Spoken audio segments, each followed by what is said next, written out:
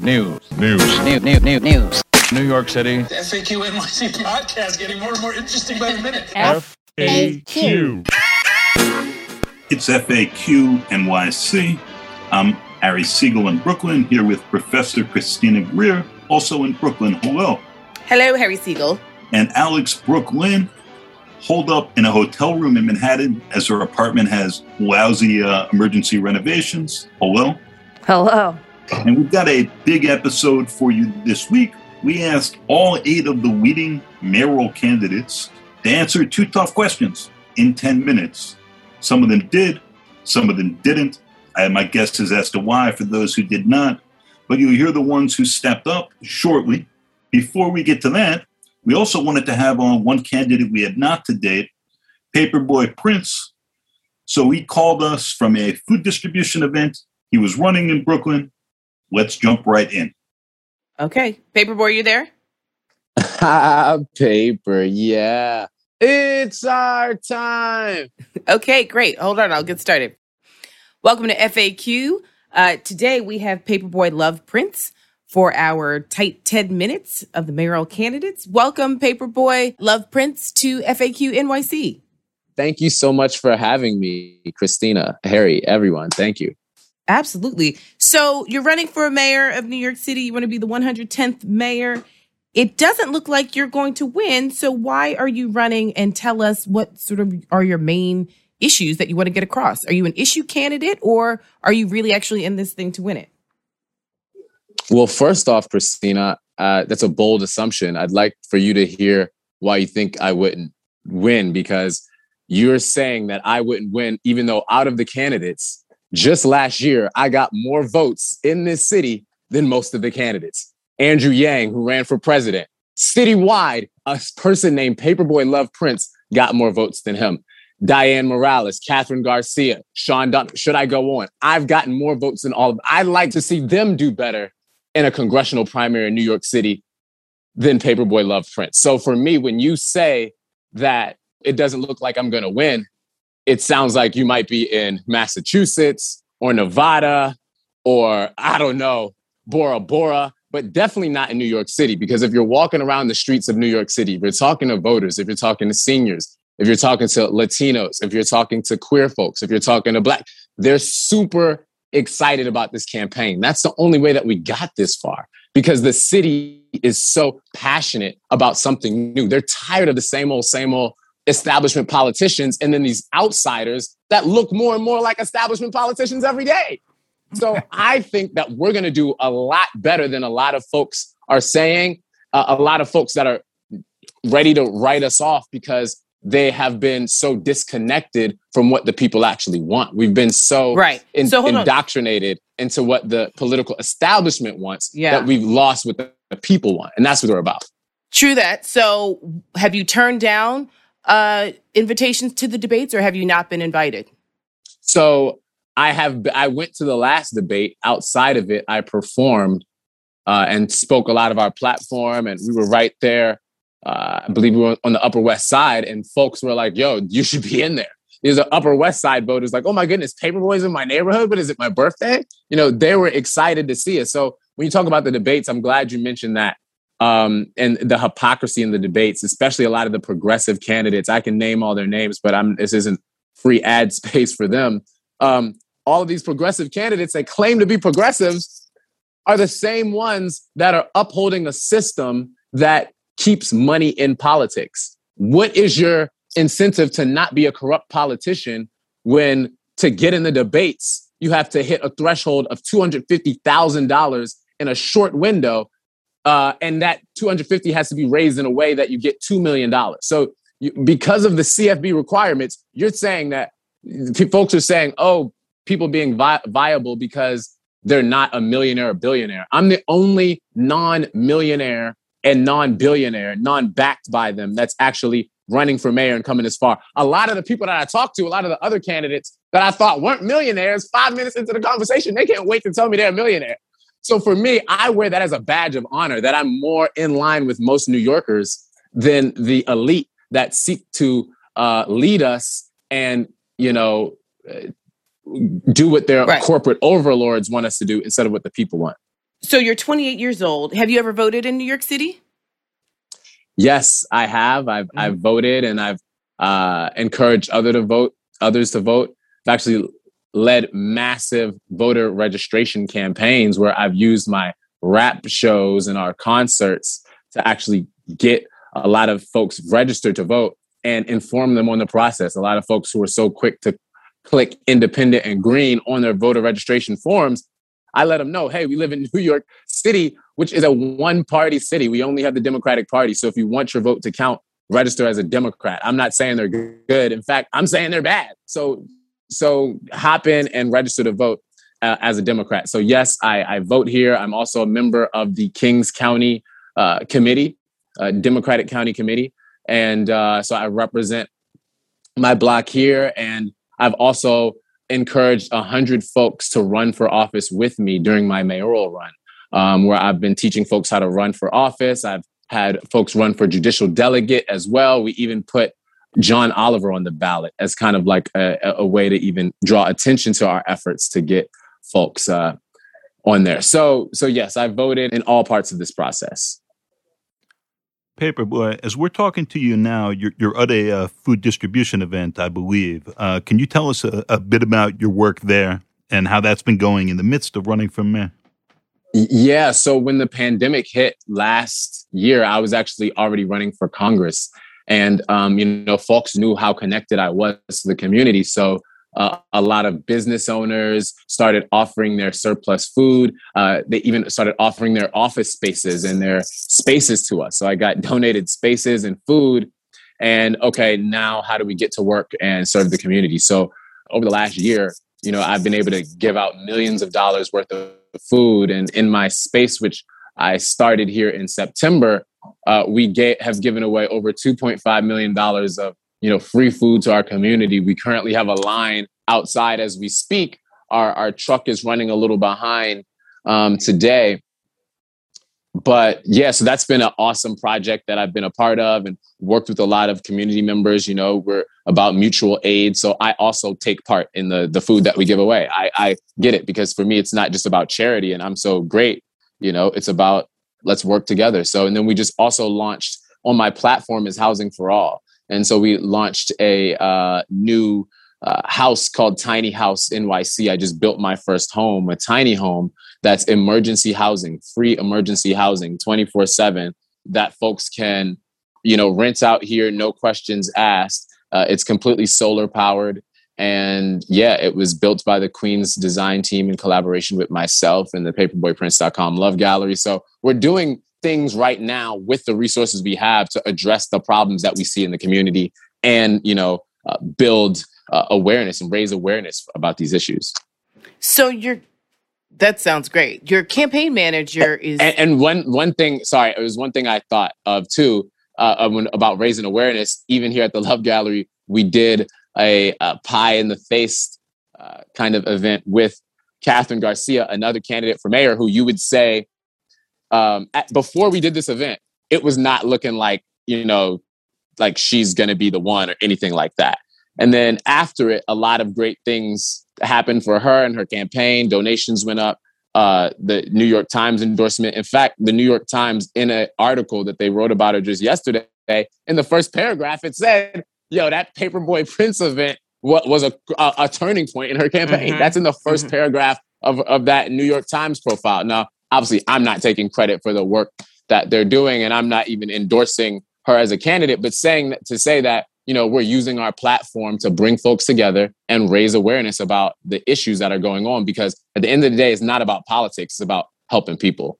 Right. So your campaign manager's 13 years old. It looks like you're building or trying to build a pipeline for politics by bringing in these 100 new people to run for office. Part of the critique that a lot of Democrats have is that we're a little stagnant and we keep people around for quite some time and they don't open up the floodgates to have young, new ideas and fresh ideas come in. Let's just say someone else wins the Democratic primary. Would you be willing to work in an administration with one of the candidates? Or what do you see your next steps in New York City if you aren't victorious on June 22nd? They said that we couldn't do it, but you see, we did. Not a daddy, but these politicians, my kids. Hop out the water. I look like a squid. You got us on the ballot. Now we about to win. Over your head, like some overhead lighting. Giving out hugs and kisses. No, I'm not fighting. I'm spreading love. I don't care if you like it. They see my style, all started biting. Diamonds like lightning. Plus I'm enlightened. Sounding fake as a script they reciting. What happens next? Suspense is heightened. Want me in a cage like kids were biting. I'm eating good, might get the itis. My name in their mouth like gingivitis. It's our time, you think I'm psychic. Moves like a hero, ain't got a sidekick. Paper. Yeah. Christina, I'm ready to spread love. Whatever administration, whatever, I'm ready to spread love. I'm ready to be there, boots on the ground, spread love right here, right now. So I'm down to work with anyone and everyone. And that's something that I've been critiqued for. Right now, people are like, oh, why are you hanging out with Andrew Yang? Why you got a picture smiling with Eric Adams? Why are you doing it? I'm like, we got to find ways to work with people. You know, there's so many people in my community who don't have a chance to even have their voice heard, who are in a NYCHA building without a sink, without a bathtub, who are in a school without the adequate books and technology they need. So for me, I have to be doing everything in my power to get as close as I can to the folks that are in the conversations and then hold them accountable for what they're supposed to be doing. Paperboy, 2 more quick questions, and thank you again for taking the time. First off, opposition file research. You put out a whole Washington Wizards-oriented mixtape. Who would you represent for as mayor? What basketball team you're asking? Correct. You know, I always grew up a Knicks fan. And my uncle used to make fun of me because he was like, man, you don't want to be a loser. You can't root for the Knicks.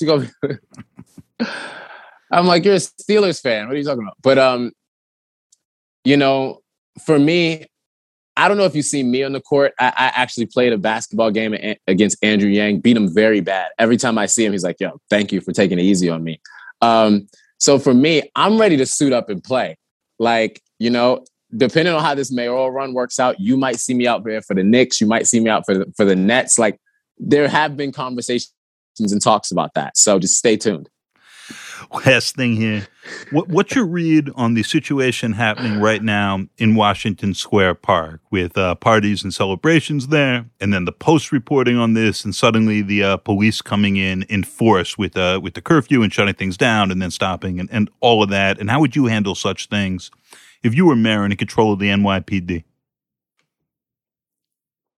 Listen, you know, I used to live in Spain. I lived in Almeria, Spain at this point. And when I was there, they used to block off the square, like the town kind of like square, whenever the soccer team had a game. I'm not the biggest soccer fan. I used to play, but they would block up because they knew everybody was going to get drunk and everybody was going to have a good time. And, you know, let's just block it off because everybody wants to party. So it's the soccer team. It was common sense governing.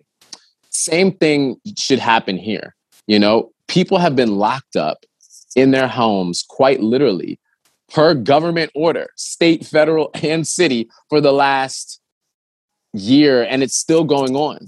So folks need a good outlet. They need outdoor spaces. You know, indoor spaces, a lot of folks still don't feel comfortable, you know, in large crowds. So we need to transform our outdoor spaces into a post-COVID fun center, a place where people can actually come and have fun, where they can release. They're so ready to show their new outfit. They're so ready to see their old friends, to talk to their neighbors, to just see the sun in this park, to see the moon in the park. So for me, how I would handle it is make it easier for folks to have these celebrations. You know, encourage it. Bring artists that are there. Allow there to be food there. Allow there to be vaccine resources there. You know, there's so many ways where we can turn this into a win for the city. We can have a donation bucket there, so we can use that as a way to keep the park clean for the next day so that it's not dirty. Yo, everybody, if you party in here, leave a $1 donation. At the end of it, we have a couple $1,000 and that can be used to help clean up the park or go to that fund. We have to start thinking outside of the box instead of being married to policing people and to, you know, telling folks what to do. So for me, you know, the fun is literally the driving force of this campaign. We started out saying, Paperboy, 2021, everybody having some fun, Paperboy. 2021, everybody having some funds. And that's a double entendre. It's about you're having fun, but then I also want you to have funds.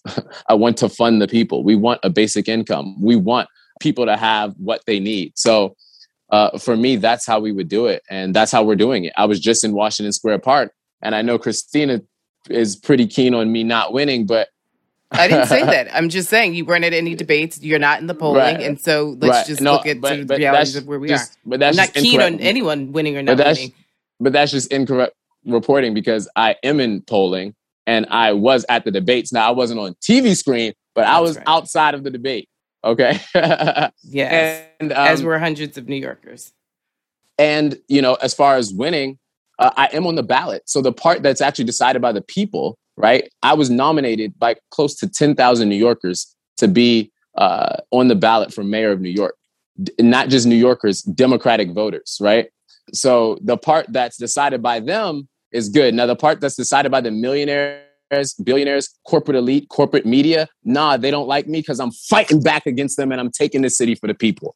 So yeah, like as far as that, no. But what I was saying originally is when I was walking through Washington Square Park, Christina, you wouldn't know I wasn't at the debate.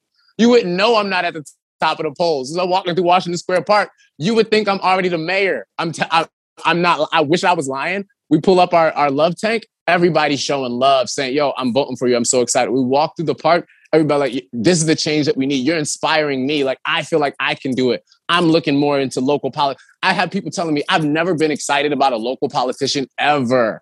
There's no reason for me to. And now you're providing that pathway. So I'm super excited. Well, you know what, Paperboy Love? I'm so glad that we at FAQ can give you this opportunity to actually talk about your platform. And we wish you the best of luck on June 22nd. Because I do think that there is room and a necessity for diverse voices in politics, and especially for people to create a pipeline for new politicians and young people to get involved in politics. So we appreciate you coming on FAQ NYC. Thank you. And Christina, and I thank you. And I'm so glad to give you this opportunity too, to talk to, one of the premier leaders in this city and actually be able to spread love and do this on a platform and bring the city into the future and kind of think outside of the box. Like, I'm so happy to be here. I'm so happy to give you this opportunity. I'm so happy to have this opportunity, and I don't take it lightly. I take this very seriously. Every point of this matters. You all matter. You all are so important, and I love you all so much. Like, before I go, I do want to let folks know just what we're about, because we talked about some other things. But for me, the number one thing is spreading love, and sometimes that means tough love, but it's always that real, true love. Our platform, Basic Income, spreading love through love centers, actual places where we'll bring people together, healthcare for all, housing for all. That basic income is $2,000 a month, by the way. Futuristic schools, no more top-down education, futuristic schools, reparations for the war on drugs, a greener New York, and Wi-Fi for all. So many things. I'm happy to be here. I love you all. Listen, we're going to change the city. And I'd love to talk to you once I'm mayor as well and say, I told you so. Hey, whichever way this ends up, we'll talk. Paperboy Prince, Paperboy Love Prince. Thank you again for joining us, taking the time. We appreciate it. Paper, yeah. Alex, so you're right by Washington Square Park. You saw the Post story about how the bad old days are back and it's a hellhole there. And then, I don't know, roughly 100 million police show up to close the park by force and restore order. What's happening? So, I've lived near Washington Square Park since my family moved from Brooklyn at about 14. And this is a common occurrence. The park gets lively. Police create like an intense presence. The park gets lame. They basically throw the baby out with the bathwater when they're quote unquote clearing the park. It's weird how, though, they never tend to clear out the park until it becomes visible with teenagers. So over the weekend, there was a curfew enforced for Washington Square Park, which, if we remember last summer, is kind of a bad idea. And the curfew, according to the mayor, was entirely the decision of the NYPD leadership. However, he was making it clear that he supported it, especially Monday when he doubled down on what had happened. On Saturday, June 5th, the cops from the 6th precinct, my precinct, rushed into the park, riot gear, pointing tasers at people's heads, wrestling people to the ground because there were like a few shouts from park kids like, we're not going to leave, et cetera, et cetera. And it reminds everyone of the awful decision to enforce a curfew last year during the George Floyd protests, which resulted in everyone from like not just activists, but journalists, even the mayor's own staff, a lot of whom left shortly afterwards, being like kettled in Mott Haven and abused by police. And side note, only just came out today that only 5 cops are being charged. Not sure how they're being charged or in what arena they're being charged, but are being charged with misconduct from last year. Only 5. So let me start from the sort of beginning. New York Post publishes an article called NYC's iconic Washington Square Park is now a drug den, and it's terrifying neighbors. I've always referred to this corner, the northwest corner of the park, as the dark forest because there's really high trees and they're very dense and it's like shaded and private. And this is obviously where the more hardcore drug users hang out. Like, this isn't kids smoking weed.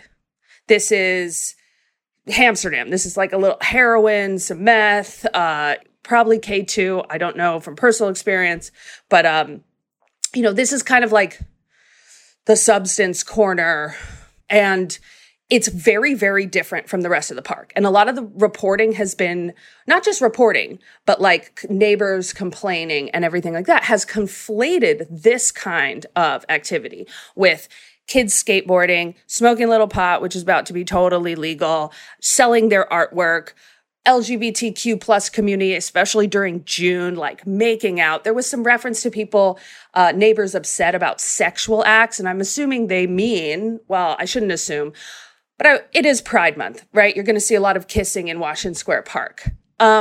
This northwest corner, this drug use has been going on all of COVID. The cops, maybe before COVID, put up one of those big police lights to try to clear it out for like a week at a time.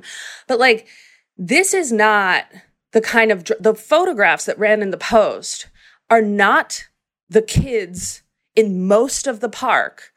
That's not what they're doing. They're skateboarding. They're wearing like weird clothing that we all wore as teens. It is this one corner of the park that is being used to enforce this curfew and to have cops go in some absurd, like literally absurd show of force. And to show how absurd it is, I'm just going to quote Curtis Sliwa, right? Republican mayoral candidate, cat rescuer, madman, red beret guy. Guardian's Angel founder. On Metro Focus yesterday, saying that this was too much from the NYPD. This guy who quotes Pat Lynch like Pat Lynch is like a saintly scholar. This guy says that it is inappropriate for the cops to go 0 to 60 like that, and that they should treat the people in most of the park much differently than they should pursue the actual violent crime or drug dealing going on in a very small fraction of the park. When Curtis Sliwa is to the left of Mayor de Blasio, you know things have gone sideways. And I'm sure we'll be hearing a lot more from Curtis in the months to come as he's the likely Republican nominee, which will be its own mess. I don't think he's generally going to be the voice of reason.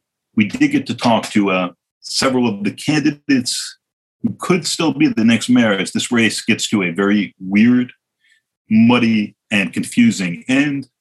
You heard from Paperboy Prince already. You cut Eric Adams, get out of my room. Turns out Eric Adams' room may be in Fort Lee, New Jersey. Eric Adams was one of the ones who did not come on with us, and I will speculate there. It's because he did not want us asking about his "I'ma carry a gun" bullshit on this podcast. Maybe we need to re-air that episode or that clip of that episode, because his memory of that episode is very different from what we played for the world to hear. So as mayor, would you carry a firearm on you, even with a security detail? Yes, I will, number one. And number two, I won't have a security detail. If the city is safe, the mayor shouldn't have a security detail with him. He should be walking the street by himself. And his memory of it has kept shifting. Somewhat conveniently, his rationales have changed. I do it if the security briefing said so. I was joking around because these people, he doesn't know us, we don't know him that way. It was a friendly sort of setting. I don't know. It's a pretty wild thing to say. He did not take tough questions. Several of the candidates did. Let's start with Diane Morales. Thank you, Diane Morales, for coming back on to FAQ NYC and answering 2 tough questions. We've only got 10 minutes, so let's get right to it. First things first, much of your staff walked out on your campaign last week. Can you please explain this beautiful mess and what it says about how you'll lead a public workforce of more than 300,000 people? Sure. So let me start off by saying that the staff continues to have my full support. They've had it from the moment that they first expressed the desire to unionize. What this reflects, I think, is what it reflects to be a manager and an executive. You have to be able to manage multiple things at the same time. So I'm, engaging in ongoing conversations with the folks that want to unionize. I am continuing to manage the folks that have stayed in place and continuing to work. And I am moving forward with the campaign and, as the candidate and continuing to talk to people in New York City about the things that matter to them, not just workers' rights, but also, what it means to create a safe city, what it means to provide housing for everybody, and what it means to build a new economy for the people. So, I think that is what is happening. And I feel pretty good about the way I've been managing all of this. And I think it's a reflection of leadership and management. Can you elaborate just a bit on what's happening with unionization and other issues that have come up in the course of this walkout and, your read on them? Sure. So the staff first expressed a desire to unionize 2 weeks ago yesterday. I immediately said that they had my full support to do so. We've had conversations back and forth. I offered to actually bring in an outside negotiator really early on because I thought that would be best to have a professional, with skills and experience to sort of navigate this process. They refused that offer. And since then, their demands, their list of demands have changed several times. The last time being last week, Wednesday. And at that point, I kind of decided that, we just needed to stop this back and forth and really need to bring some serious professionals to the table. So that's where we are right now. We have put that offer out to them and are waiting. It's been over 24 hours since we put that out. We have not heard a response back.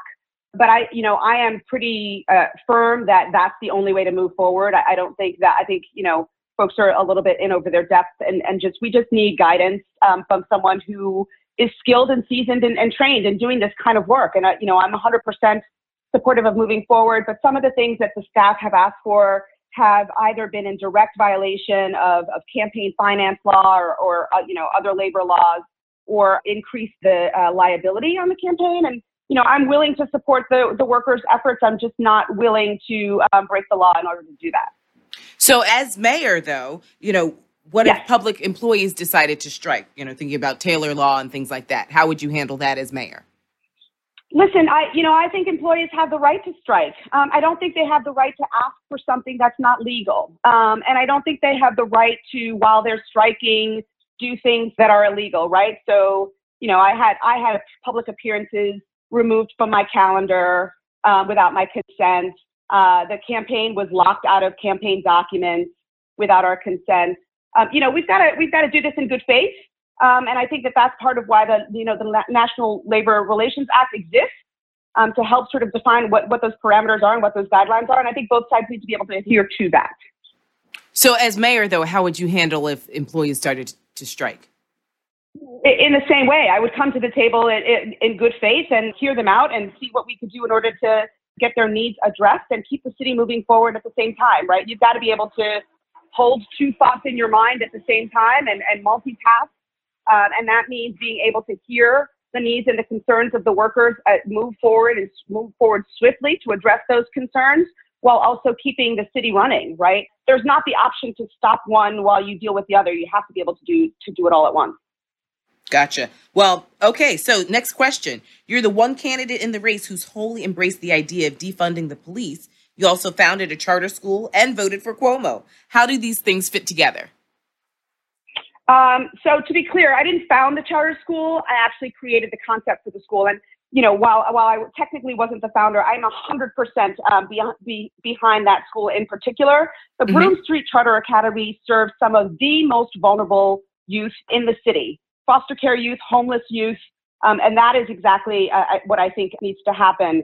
I don't see any sort of real inconsistencies in terms of that. In terms of, the policing issue, I do believe that there's a path to safety for our communities and for our city that does not involve continuing to grow and expand our already overly bloated police departments. I think we know that communities that are safe, that are truly safe, look a lot different than the ones that, that are heavily policed right now. And we need to not actually talking about just removing police. I'm also talking about replacing them with people who do the work to help address people's needs, right? So whether we're talking about mental health services for the mentally ill, whether we're talking about counseling for those with substance abuse, whether we're talking about providing housing for those who are homeless, the path to safety, to real community safety, does not look like policing. And we have for too long conflated those concepts, despite the fact that, if there were a correlation between the two, we would and should be the safest city in the world because we are the most, highly budgeted and heavily policed city. And so we need to understand the things that actually result in safety. That includes economic security, and it includes meeting people's basic human needs. And I've seen it remarked that you voted for Cuomo, you've supported charter schools, and yet you're the far left candidate in the race. I think understood as is there any tension or contradiction there, or no, in your view? No, I don't think so. I mean, I've never claimed the land. I am who I am, and who I am actually is a New Yorker, is a true New Yorker. New Yorkers don't neatly fit into any one box. I've never fit neatly into any one box or anyone else's definition of who I should be. In terms of quote unquote supporting charter schools, we've got two instances on record. I've embraced the Broome Street Academy because I think it serves some of the most vulnerable youth. And I did think that the model for the school in the Bronx sounded promising. I think ultimately, in terms of charter schools, we need to move away from the charter school model. We need to focus on our public schools and improving the quality of our public schools. I understand why families choose charters, but we need to actually make it so that they don't need to make that choice because our public schools are such quality schools that's where everybody wants to be. One more quick follow-up on our first question, and then we'll get you to our one-question lightning round. What do you think of the Taylor Law, and would you support its use if you were mayor? The Taylor Law, right? Mm-hmm. That's what you're asking about? Yep. So it's a state law from 1967, and it basically limits the ability of public employees to strike by creating this state relations board that mediates contract disputes. Yeah, I mean, I don't think that employees should be restricted from their right to strike. I think that's just it should be sort of an inherent civil right that employees, just like, U.S. citizens, have the right to strike or protest in any way. For employees, striking is the ultimate form of protest. I believe in employees' right to strike. So I don't, I think that we should be able to, management executives should be able and willing to engage in good faith negotiations, as too should employees. I think, the idea of the National Labor Relations Act providing some guidelines as to what that should look like is something that I fully embrace and that I think is necessary because, it's just helpful to have some sort of standard. But I fully support workers' rights to strike.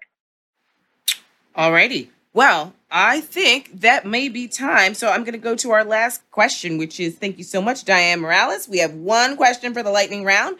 Do you have a library card, and when and where was the last time you used it, if so? Oh my God, no, I don't think I do have a library card anymore. I haven't been to a public library. I am a Kindle type book reader. Although actually, my real preference is to physically hold a book. So I've got lots of books on my bookshelves, but I don't think any of them are from the library. Okay. In a long time. Thank you so much for taking the 10 minutes and rejoining us, and best of luck to you in the closing weeks. Thank you for having me. Have a great day. Stay safe, everybody. Thank you, Sean Donovan, for coming back on and answering two tough questions. We've only got 10 minutes here, so let's get right to it. Of course, you're in it to win it, and the only poll that counts is on Election Day. But based on the polling to date, you're going to lose. So why is it you think that your impressive resume and your very progressive ideas have failed, at least to this point, and with early television advertising and so on, to get much traction this year? Well, Harry, you're a student of New York City mayor's races more than I am. And you know that this is the moment in these last couple of weeks when New Yorkers really start to tune in. We've still got a huge share of New Yorkers who are undecided. And the thing I will say about what I'm seeing in the polls that I'm feeling out on the streets is what New Yorkers are most concerned about are the things that I've been talking about and actually I've been working on for the last 30 years. Housing, homelessness, how we end this terrible cycle of mental illness that we're seeing playing out on our streets and our shelters at Rikers. Those are the issues that I'm talking about and that I've been working on for the last 30 years. And every conversation I have with New Yorkers, I hear that resonating. So this is really when New Yorkers are making up their minds. And I believe they want a mayor who has the big, bold ideas to bring the city back, but also the track record to make those ideas real in the lives of New Yorkers every day. So one of the latest polls that came out said that New Yorkers are really concerned about crime and the rise of crime. And you've got Eric Adams, who seems to be on one end, and Diane Morales, who seems to be on the other. And so of your central issues, crime, I don't know whose dog that is, but he clearly wants in on this conversation too. So crime doesn't really seem to be one of, so your three tenets. You're kind of in the middle somewhere. How do you articulate to voters in these last 2 weeks where you stand on an issue that's so important to them? Well, Christina, what I would say is you can't actually be progressive unless you've made progress on issues around safety, mental health, homelessness. I actually have the boldest plan to be able to invest $3 billion a year by the end of my first term into mental health, violence interruption initiatives, into housing. And that's the record I bring to this issue, not one just of rhetoric, but of results. When I was housing commissioner, I was the first person to give housing to folks coming out of Rikers. It really broke the cycle of incarceration. More than 90% of those folks were stably housed a year later. The program was successful enough, it's now been replicated in more than 30 cities around the country. So I have a deeply progressive record on this of creating both safety and respect in communities. And I think that's what's resonating with folks when they think about this, not just plans, but actual experience to invest in safe communities and break the cycle of incarceration and mental health. You've had very impressive positions in the Bloomberg administration and the Obama administration. You haven't run for office before. What do you know now that you didn't when that experience started about New York and about running? Harry, I would say this is a one-time experience. Running in the midst of a worldwide pandemic, I'm not sure relates to any other experience. And what I will say, I'm headed up to the Bronx today. I'm going to be focused on the crisis that we have for our LGBTQ young people of homelessness and how we solve that, especially focusing on that in Pride Month. And what I have loved, especially these last few weeks, is getting back out around our city. And I think the lesson I learned was I've had enough Zoom. I miss New Yorkers. I want to be back out across the city. It's exactly why I started working 30 years ago in the South Bronx and Central Brooklyn to rebuild those communities. Our city is hurting, and we need a mayor who's been doing the work these last 30 years to rebuild from that moment of crisis, to rebuild from the Great Recession and the housing crisis that stole half of Black and brown wealth in our city and our country, and rebuilding from Sandy. And those are the experiences I bring to the campaign trail. I'm a public servant, not a politician, as you said. So really quickly, because you mentioned LGBTQ plus youth, do you work with Fierce at all? Have you heard of Fierce? I have heard of Fierce, and I worked with them some time ago. What a lot of folks don't know about me, I mentioned you can't be progressive without making progress on these issues. I was the first cabinet secretary in history to endorse marriage equality. I did path-breaking work with Julian Castro to create real protections under the Fair Housing Act for LGBTQ people, for transgender people. And I celebrated last year when we won a huge victory at the Supreme Court. I think now is the time, especially during Pride Month, to focus on what we need to do to deliver on that promise. And particularly when almost half of our LGBTQ youth are homeless, we have to make sure that we're creating opportunities for the most vulnerable in our city to find the housing. This is why we've seen homelessness, individuals who sleep on our streets and in shelter, double under Mayor de Blasio. I was able to bring it down by 30% working in the Bloomberg administration effectively on homelessness. We need a mayor who can really get these issues under control, especially when the mental health issues are playing into safety, right? Folks afraid to ride the subways, pushed on tracks, slashed. Our anti-Asian hate crimes are really a product of the mental health epidemic that is playing out on our streets. We need to end it. Just one quick point of clarification, just as we're talking this through quickly. I believe is that about 40% of homeless youth are LGBTQ, not that half of LGBTQ youth are homeless, right? Correct. LGBTQ youth represent less than 10% of our youth, but there are different estimates. Anywhere between a third and half of our homeless youth are LGBTQ. So they're disproportionately represented among our homeless youth. And that's a tragedy that needs focus and needs to end. And just a quick shout out to Fierce NYC because they help Black and Latinx LGBTQ plus youth, particularly who are affected by homelessness. Okay, so last question. How can you possibly say that Dad's money isn't coordinating with your campaign? We know it's not a crime, but it seems like a possible violation of the spirit of the campaign finance system. Walk us through that briefly. Well, look, this was something that the Campaign Finance Board looked at, exactly that question. They confirmed what I've been saying all along, that there is no coordination there. And look, more broadly, there are lots of these groups. I'm not coordinating with any of them. You see them supporting many, many different campaigns. What New Yorkers are focused on is not my family. They want to know what we're going to do for their families at this moment. And that's what I'm focused on. Delivering plans that are actually going to make opportunity available in every community to every family. And look, Christina, that's why I started working 30 years ago in the Bronx and central Brooklyn to build opportunity for every family. That's what I focused on for 30 years. That's what I would do at City Hall, is bring both compassion and competence back to City Hall. So when you're at the dinner table and Dad says, "Hey, son, how's it going?" You're like, nothing doing. Look, like, what are you guys talking about? I have a grandson. He has a grandson, my son, who just graduated college. We talk about. Oh, so you're chopped liver. Yeah, the grandkids are always the most important. And look, folks aren't worried that he's lobbying me for more time with the grandkids, right? We have mega Republican donors, others who are really trying to twist the politics of this city. What I'm trying to deliver is opportunity, the same opportunity, affordable housing, solving homelessness that I've been working on for 30 years. That's what I would bring to City Hall.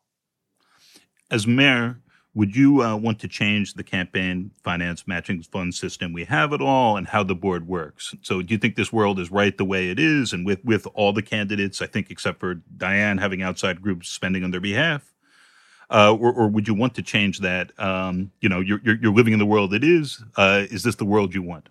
Well, Harry, look, we should be proud of our New York City system, right? I've spent a huge amount of time, other candidates who are participating in the matching system, reaching out to New Yorkers, making sure we're getting small donations and that average New Yorkers have a big voice in this campaign. The root of the problem, as you know, is the Citizens United decision at the Supreme Court. We need federal change if we're really going to build a better system. And we need to make sure that how we district our elections in this country changes as well. That's something Eric Holder, friend and former colleague, has been working on. I'm proud of the work that he's doing. So there is a lot of change we need to make, but we should be proud of our matching system that I proudly participate in every day and reach out to average New Yorkers.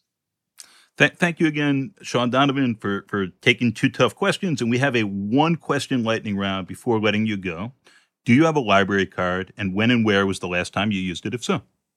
So I do. And my boys, when they were younger, we used to go regularly. And I have to say, I think the most beautiful, my favorite branch is right in Grand Army Plaza. The Brooklyn Public Library branch there is just spectacular. So that's the place that I've used it most.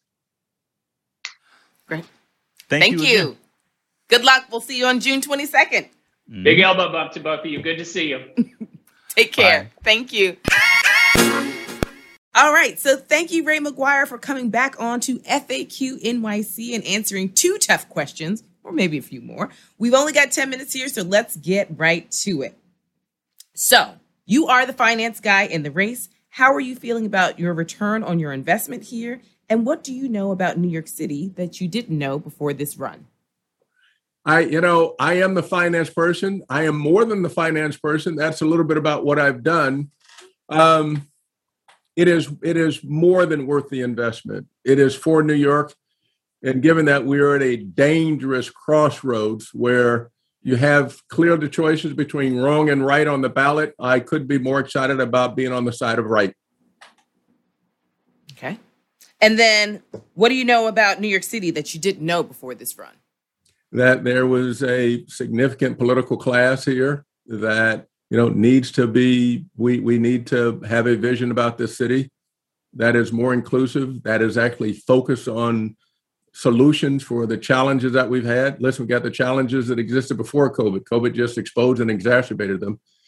And many of those who've been in leadership positions in government, not all, but certainly a few, many of the current mayoral candidates, they had their chance and we've not improved, which is why the investment that we've made and are making is so important to the future of this city. I'm so excited about this. So speaking of having your chance, the only poll that counts is going to be on June 22nd. We may not know the winner for weeks after that. However, from the polling we've seen up until now, it looks like you would fall short. And so I'm interested in why it is that you think that your resume and your ideas, the right ideas, have failed to get traction to this point this year and what that says about the city. I think it probably says more about the polls than it does about the city. I'm pretty confident that the largest vote getter out there is undecided, and I'm pretty confident that we're connected with undecided.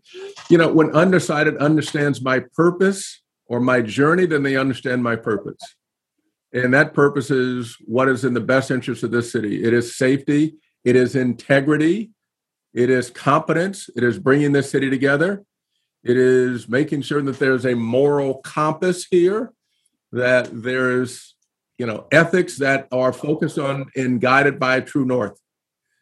That's the right side of this. That's the right direction. And the more New Yorkers understand that there's a clear choice between those who have been in positions who clearly head in the wrong direction, have some clouds over them, versus those who have been scrutinized at the highest levels for the longest period of time, who are in the right direction, the polls are going to show on June 22nd, beginning on June 12th, the direction of this city. I'm confident about the direction of the city. But you've been in the race for, 6 months now? Why do you think that voters are still unclear and undecided when you've been pretty consistent with your message about safety, economics, COVID recovery, et cetera?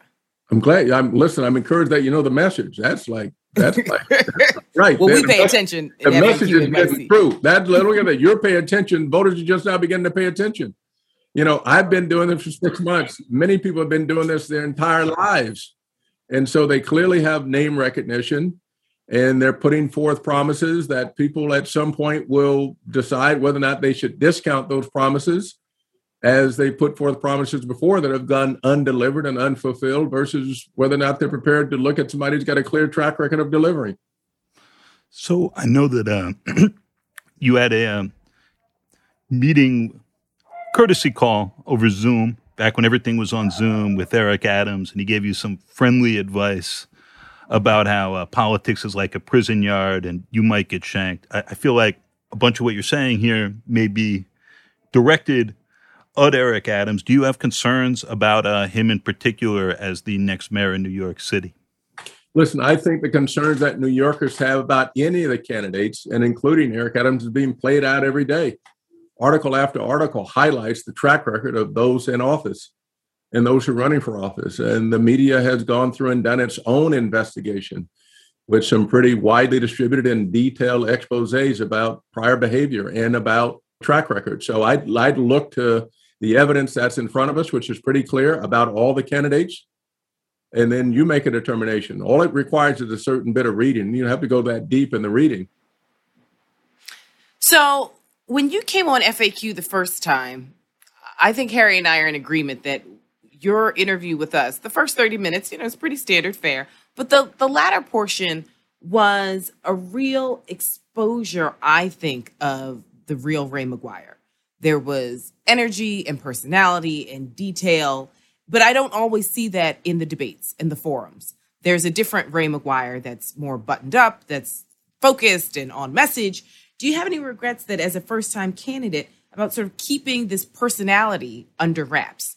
I feel like there's the candidate Ray McGuire, who's very serious, and you're talking about all the things that you will do as 110th mayor of New York. But then when you're with us, and we've seen it one or two little other glimpses, there's a real effervescence that we just haven't seen on the campaign trail. So why or why not? And do you regret not showing just a little bit more of what we've seen on FAQ? Because a lot of the feedback we've gotten was, why doesn't the Ray McGuire who came on FAQ show up on the debate stage? I think there's probably been one debate stage where it is much more scripted when you get in front of those, you get in front of the stage and they have these cards flashing. What you try to do is you play by the rules, right? You play by the rules of engagement. Here, you all are much more inviting. It's much more conversational. It is less 30 to 45 second timed, where we got the opportunity to actually interact, right? You're on the debate stage and you got people waving signs and you got the moderator saying you got 5 seconds to go as you deliver this. It is much more of a framed interaction, much less freewheeling, less natural interaction. So when I get with you all, we're going heads up. We're going straight up, right? So you all ask the tough questions and I give you my response to those tough questions. We can develop that mutual respect, that mutual interaction, which is why you all are so effective at what you do. You bring out the personality, you bring out the policies. And so the more forums we have like this, the better you can see, Ray in the mix. Ray in the mix. That's the name of this episode, Harry. That's the name of this episode. Right?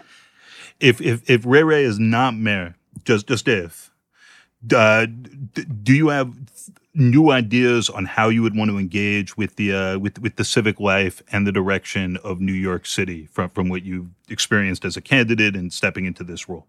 The answer is I have been so heavily involved in the civic way, in education, in the arts, in healthcare, in criminal justice. I'll continue that work. It would be great to be doing it from a platform that's larger so that you can have a bigger impact. This is all about impact. So I'll continue to do the work. Remember, I've been a private public servant for the most of my career. In 4 decades, I've been doing this. So it's not new. The investment is not new. I've been a doer. I haven't been a talker. And I get tangible results. As you all know, I call them receipts. You all may call them that too. And many of your audience may call them that. But I have that. And so I'll continue to do that. I'll continue to mentor as many of those who are up and coming. I've got thousands of mentees out there. I'll continue to do that. But the city is at such a crisis moment that I thought that I would move out of the private sector into the public sector to see if we can't get similar kind of results. Not talking about it, but doing it, right? This has got to be, you got to do the work. It ain't no campaign slogan. You got receipts, you don't. That's where it comes down. Well, do you ever feel a concern about the amount of influence the private sector and the philanthropists like yourself and your friends have on some of the services that government should provide? I'm concerned that we can't provide enough.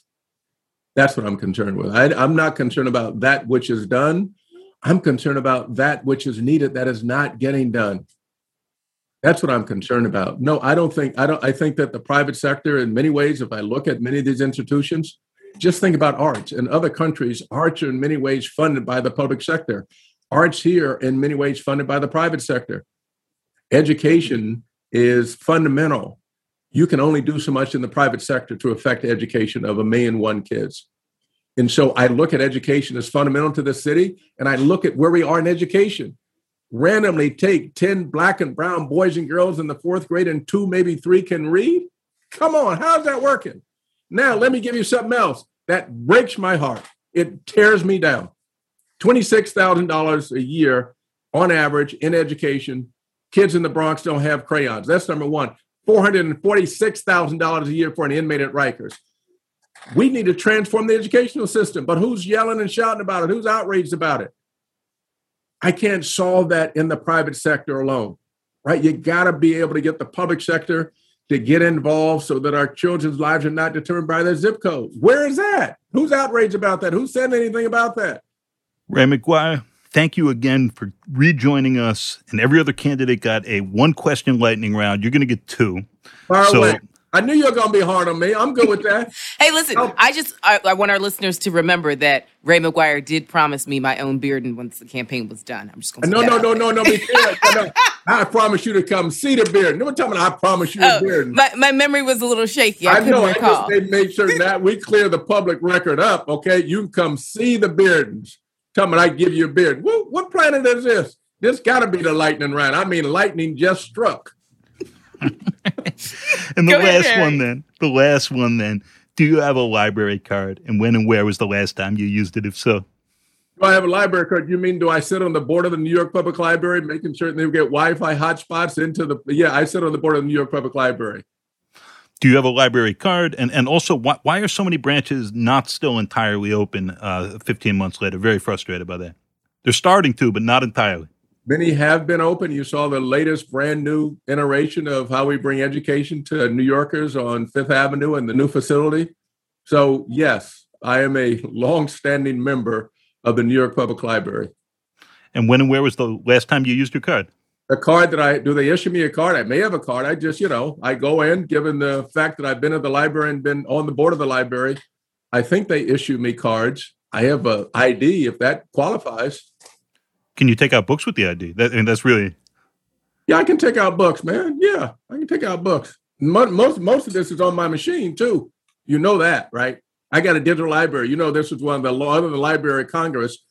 We've been digitized, and I sit on the board to make sure that happens as well. So, yeah, I'm a long-standing member of the New York Public Library. And, by the way, one of the first cards I had was a library card. Growing up, I felt really good about that. I still do. Ray McGuire, thank you for rejoining us. We'll be over after the... After June 22nd and the results. Yeah, Harry's trying to figure out how he gets to see a beard too. Harry just invited himself to that. Man, I saw you on the slide talking about we.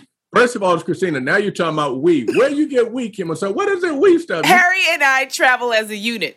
Okay, I got y'all unit, G unit. I got you, okay? Right. We're the G Unit brand for FAQ. After all the election season is over, we will be at the McGuire household to get a personal tour. Okay, we can get that. Best of luck on June 22nd. Thank you all, okay? Thank you. Appreciate you. Okay. Take good care.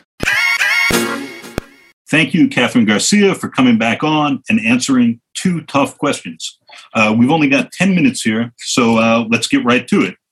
First off, when exactly did you realize that you could do Bill de Blasio's job better than he can? I believe that occurred probably sometime in the last year. No, probably in the last year and a half, 2019. And was there a specific moment or a last straw that you would point to? There was not a specific moment, but it was just the frustration of watching decisions not get made. And the constant pushing of things into the future that needed resolution. So what is your vision for New York City past competence? A mayor as a deputy mayors and commissioners, like you've been, to enact their vision. But can you define your vision? And is there a signature idea that would define a Garcia administration and that New Yorkers could judge its success or failure against? Oh, the vision that I have for New York City is really about having it be a much more livable city where you can raise your children on a paycheck.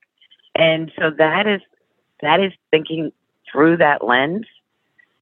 How do we make this a greener city? how do we make it so that we are creating trust between communities and the police that is doing a one city permit and cutting the bureaucracy? The visionaries actually have been embracing a lot of my plan of how I think that the city can really take off. And I am excited about the opportunity to implement real transformative change in the city of New York and come out of the pandemic strongly, which means that I do want to see free childcare for those who make less than $70,000 and support families. That I do want to see real change in the Department of Education so that we are preparing people for the careers of the 21st century and that we are unifying everyone across the city because we need everyone's talent. We need to come together strongly to be able to jump into the next step. When you were a commissioner and serving in the de Blasio administration, did you ever publicly criticize the NYPD? When I was a commissioner, I don't think I ever had an opportunity to be critical of the NYPD. It would not have been appropriate. And, just one more here. The Post, which has endorsed Eric Adams, has had several pieces in the past week demeaning your record. In effect, they've argued that the streets have gotten dirtier on your watch, sanitation, and that you helped further a cover up by the de Blasio administration of lead paint in public housing when you served as the interim chair at NYCHA. What do you say to that, to people who've read the Post articles but not necessarily heard your response? Oh, it's all of those, as you can see, are really about just the political campaign. I am excited about the work I'm going to get to do when I'm mayor, and I know that my record stands for itself. I left sanitation strong, but obviously vehemently disagreed with the budget cuts.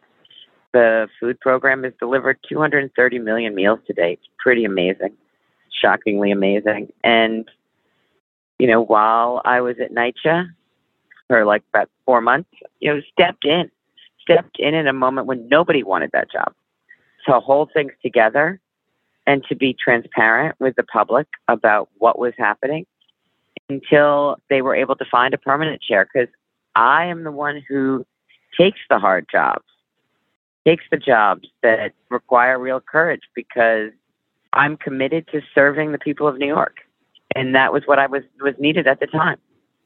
Based on your experiences there, how would you reckon, and we can do this in terms of labor management, NYCHA might function a little differently in your administration than it did in de Blasio's? I know that when Cholo was there, for instance, there was a lot of back and forth inside the administration about getting workers to work outside of 9 to 5 hours. And that infuriated residents, and it didn't happen. And that was fundamentally a labor issue. So I'm just curious how you'd go about handling some of those things for NYCHA in particular. Oh, so as you know, when I was sanitation commissioner, I worked very closely with labor, particularly during the pandemic, to make it so that they were safe, but we were still doing our job. And we changed the shifts around and started at 5 a.m. to keep them out of the public. We moved more of our collections to nights. And so sitting down with labor and being able to hash out where to go is something I have a long track record. And why the sanitation unions endorse me is because they know that we can work together on a common cause to get things done that works for labor, but also it really is about serving the public. And the same thing will be true with the unions at NYCHA. So thank you again, Catherine Garcia, for taking 2, which may have been more like 5 tough questions there. And we have a 1-question lightning round to finish up. And it's nice to have you back on, and thank you for taking the time. Good luck in the closing weeks, which is, do you have a library card? And when and where was the last time you used it, if so? Oh, goodness. I do not currently have a library card. And the last time I had a library card, my kids were little, and we went to either Grand Army Plaza or 6th Avenue and 9th Street, to those 2 branches of the Brooklyn Public Library. So I have not been partaking of all of the resources, which I should be. Thank you again. Thank you. Take care. FAQ. FAQ NYC is a production of Racket Media and a proud member of the Brickhouse Cooperative of Independent Journalists and Artists. We're headquartered at NYU's McSilver Institute for Poverty Policy and Research and recorded this week from the boroughs of Brooklyn and Manhattan. A special thank you to our guests this week, Paperboy Love Prince, Diane Morales, Catherine Garcia, Sean Donovan, and Ray McGuire. Our executive producers, Alex Brooklyn and Adam Camara, mixed and edited this episode. Be safe, be well, wear a mask, and we'll see you next week.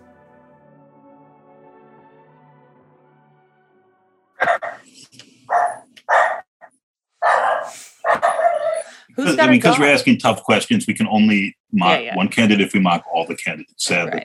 Right. And I don't have me and Mick answer everyone yet. That is Thunder, the dog who loves to bark when I do podcasts and all the rest of the time.